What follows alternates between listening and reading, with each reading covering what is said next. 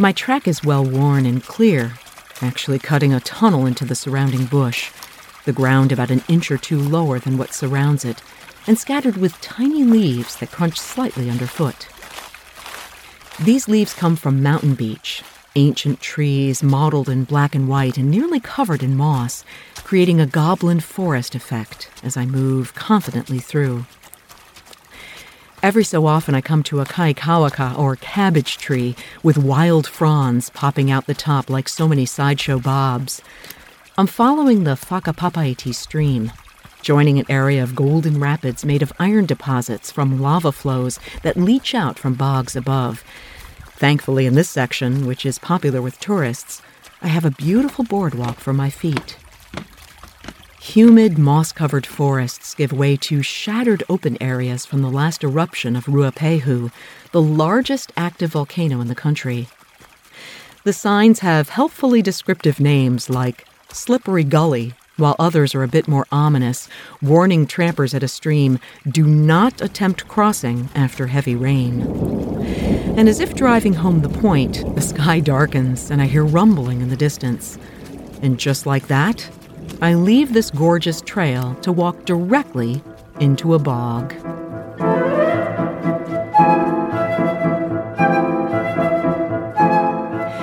You're listening to The P-Rag, Unfiltered Adventures of the Blissful Hiker.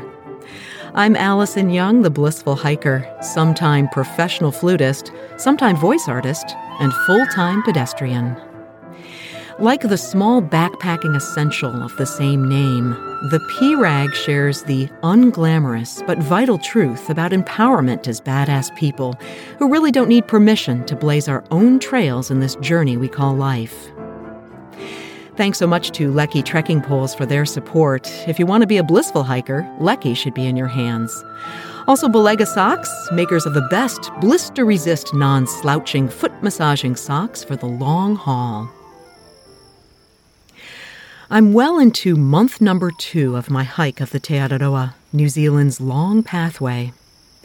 It'll take me about 5 months to complete, and I seem to be right on schedule, arriving in the 4th section of 10 one day before my birthday. I'm in Manawatu, Wanganui now, and just outside of Tongariro National Park.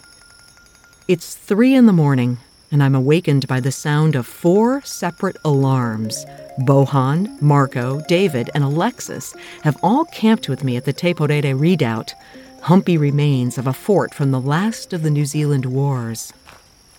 I can see mist in the light of my headlamp, but I can also see stars above. Glory, hallelujah.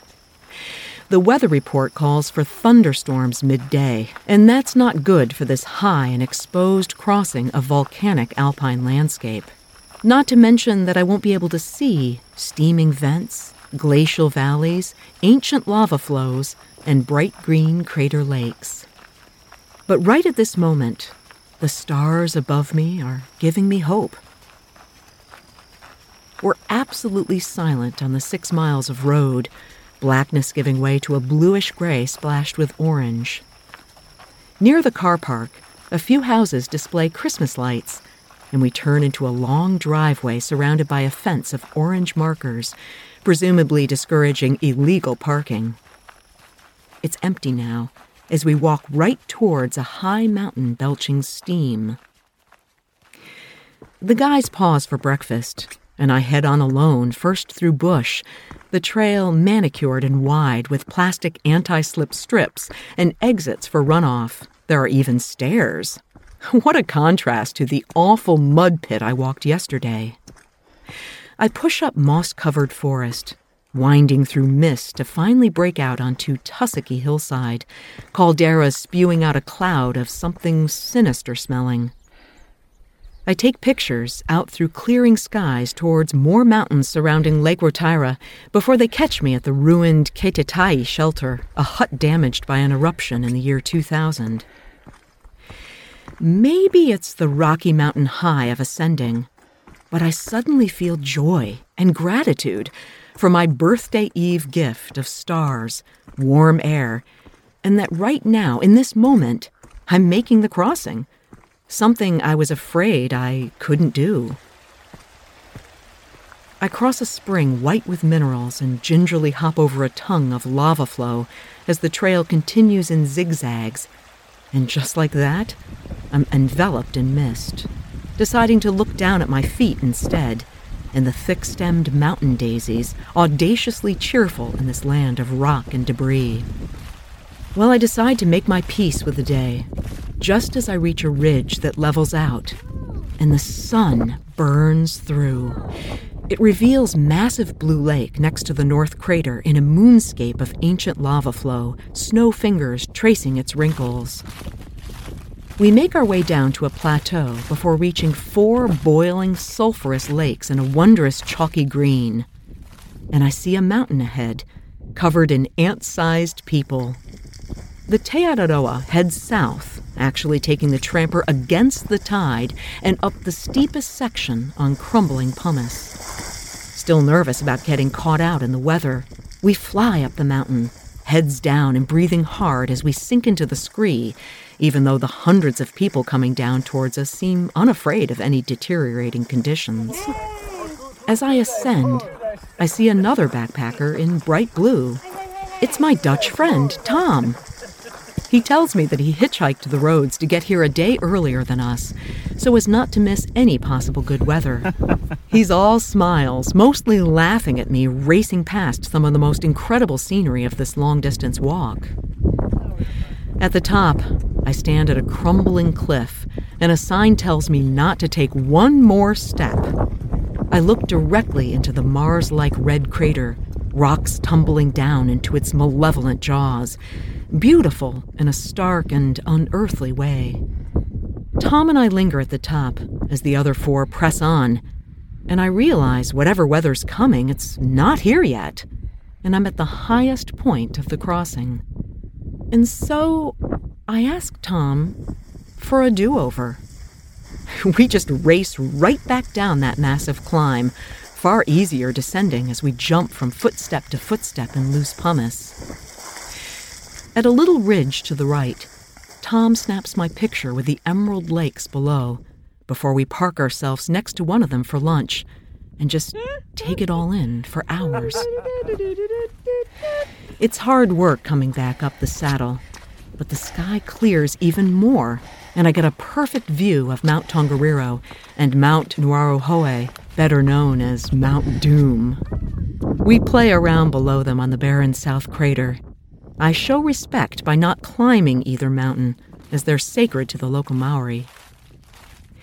We stay in this wonderland until it's nearly dark, then finally walk down the Devil's Staircase, built over dark gray ash ejected after multiple eruptions.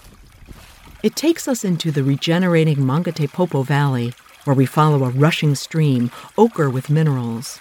Tom tells me he camped at the hut last night, but suggests that us together find a secluded spot off the trail to camp, one that requires rocks to hold the alley coop in place, since my pegs have no purchase in moss that just lifts up off the rock. What a day, I think, settling into our funny little spot next to a dry riverbed.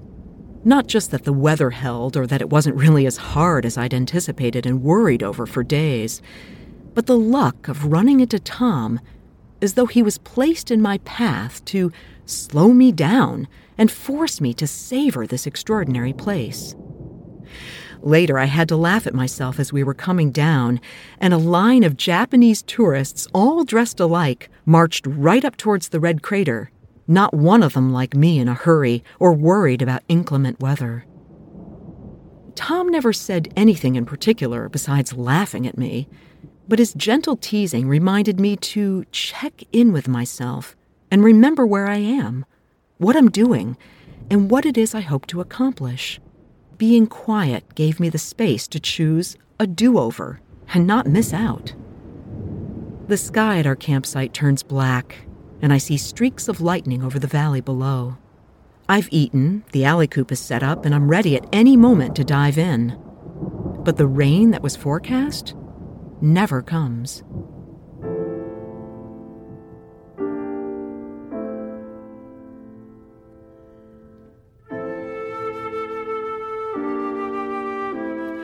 You're listening to The P-Rag. Unfiltered Adventures of the Blissful Hiker. I love sharing my stories of walking long-distance trails as a solo middle-aged female hiker, and I really hope that some of my follow-through, even when I'm scared and uncertain, rubs off on you a little and empowers you to grab hold of your dreams and hike your own hike, too. You can subscribe to the P-Rag wherever you get your podcasts, and I would be so grateful if you left a review. It lets me know how I'm doing, and it also helps other listeners find me. My birthday starts in sunshine and absolutely no hurry, with only an easy day of about 18 miles. Richard sends a message via my GPS, reminding me that it's yesterday in the United States, but today in New Zealand. I often wondered where I'd end up on December 14th while walking the Araroa. And here I am, in one of the most spectacular places, a tent in the Tongariro National Park. It's my birthday wish. To be in this beautiful national park. Last night's spot was perfect, looking up the valley and watching the thunderstorms move slowly past. But I literally turn a corner on the path, and glacier-covered Ruapehu reveals herself in all her grandeur, a small trail of fog circling like a boa. The snow is fresh, it's white, gleaming against the blue-gray of her folds. She's in my sights all the way as I negotiate a severely eroded trail, an accident waiting to happen. I pass dozens of tourists on the lower Taranaki Falls track before arriving at Whakapapa Village. I don't even have to look at my feet, because this is not the TA. The conditions on this trail leading to a hut are easy, but I cut off before it into the wet Mangahuia track. Bog, mud, and tall grass carefully negotiated, invasive heather making the going even more difficult. And it's a spectacular view of Ruapehu across a field. Behind me is the triangular cone of Mount Doom, where the sky begins to turn black. And in New Zealand style, I'm wearing all my rain gear, plus a sun hat. I was lost in my thoughts on the easy trail, and it's not until things get more difficult and the storm clouds start to build that I remember I'm alone. It comes at me like a slap. I was afraid of the crossing, afraid to be out here on my own, afraid my skills weren't up to the task. But here I am, right now, and I'm figuring it out. I hear rumbling behind me, and I realize I made the crossing perfectly as the mountains I'd passed by yesterday disappear into the gloom. Up ahead is a forest. Okay, let's make it to the forest before the rain hits. I challenge myself, not exactly sloshing through this ooze any faster, but maybe with a bit more purpose and deliberation. I reach the forest, and still no rain, even as the wind picks up and the sky gets darker. I have several streams to cross, but they're manageable even if I have to use my hands to climb down the banks. So I change my goal to reflect the situation. Let's get out of this forest before the rain hits so as to avoid the rising water and possible delay. My map shows the trail hitting a straight line. Well, here I am. I guess I'm done with the stream crossings. And the trail improves. Maybe it's an old road, and I start to fly through the waving branches. Okay, revised goal. Let's get to the campground before the rain hits. If things get really bad, I can always hide in the long drop. The storm hits exactly where I was this afternoon, with a vengeance. The mountains obliterated in a bluish-black funnel and a smidge of brick-red highlight. Okay, I'm at the campground, and, well, there's no need to stay here. It's only a few miles on road to the little tourist town of National Park. And if worse comes to worse and the rain hits, I can always hitchhike. A couple of Department of Conservation workers are parked next to a sign, scraping off stickers and cleaning up the graffiti. I almost walk right past before they call out, inviting me over to take a picture. It's one of the most famous signs in the world. It reads, "Caution, crossing at night," with a silhouette of a kiwi. Well, my picture shows the sign and road and darkness swirling above. The thunder cracks as I contemplate a hitch, marching ahead towards blue sky and the town. And just as I get there and enter the tiny store, the heavens open up. I huddle under an awning, squeezed into a chair where I savor a birthday chocolate caramel thick shake. That's different from a milkshake because they use ice cream instead of just flavoring milk. I was so lucky that the weather waited until I was safely in National Park before releasing its fury. And I feel so lucky that the 4 men asked me to come with them, even if we didn't really walk together much. What they did was provide a framework for me to move at my pace. And of course, I was especially lucky that Tom showed up when he did, so I didn't get lost in my anxiety and just blow past this remarkable place. About the weather and everything, but they never asked for money, so I thought, okay, it's just free. He came and talked about the weather. We share a beer with the other 4 at the pub, and an Aussie living in Borneo joins us, droning on and on about all he's seen and done. The climax of my birthday is not really in this moment, but it was in the unexpected ones, the little victories, like continuing to move through that wet, boggy section when the clouds got black. I realize it's hard to pin down how special this crossing was, because it's so personal. It was beautiful and exciting and incredible, but it was more about overcoming fear, learning to stop and look, and finding out I actually have what it takes to do this. Turns out to be the best birthday present of all. As we head back outside, the rain stops, and the sun appears low on the horizon below heavy clouds, peeking out like an encore, and lighting up everything I've done in the last 2 days, glowing a fanciful orange and pink, the entire Tongariro crossing.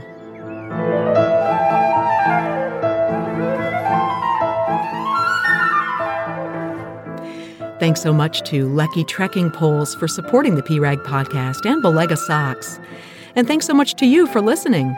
If you enjoy the podcast, you can subscribe and go ahead and rate it, and better yet, write a review at Apple Podcasts. That's how others find the podcast. You can also see pictures of the Alpine crossing and read more about my hikes all over the world at my website, theprag.com. Next week, it's out of the mountains and down to the Wanganui River. It's a river so sacred, it's actually considered a person. Until then, my friends, kia kaha and happy trails.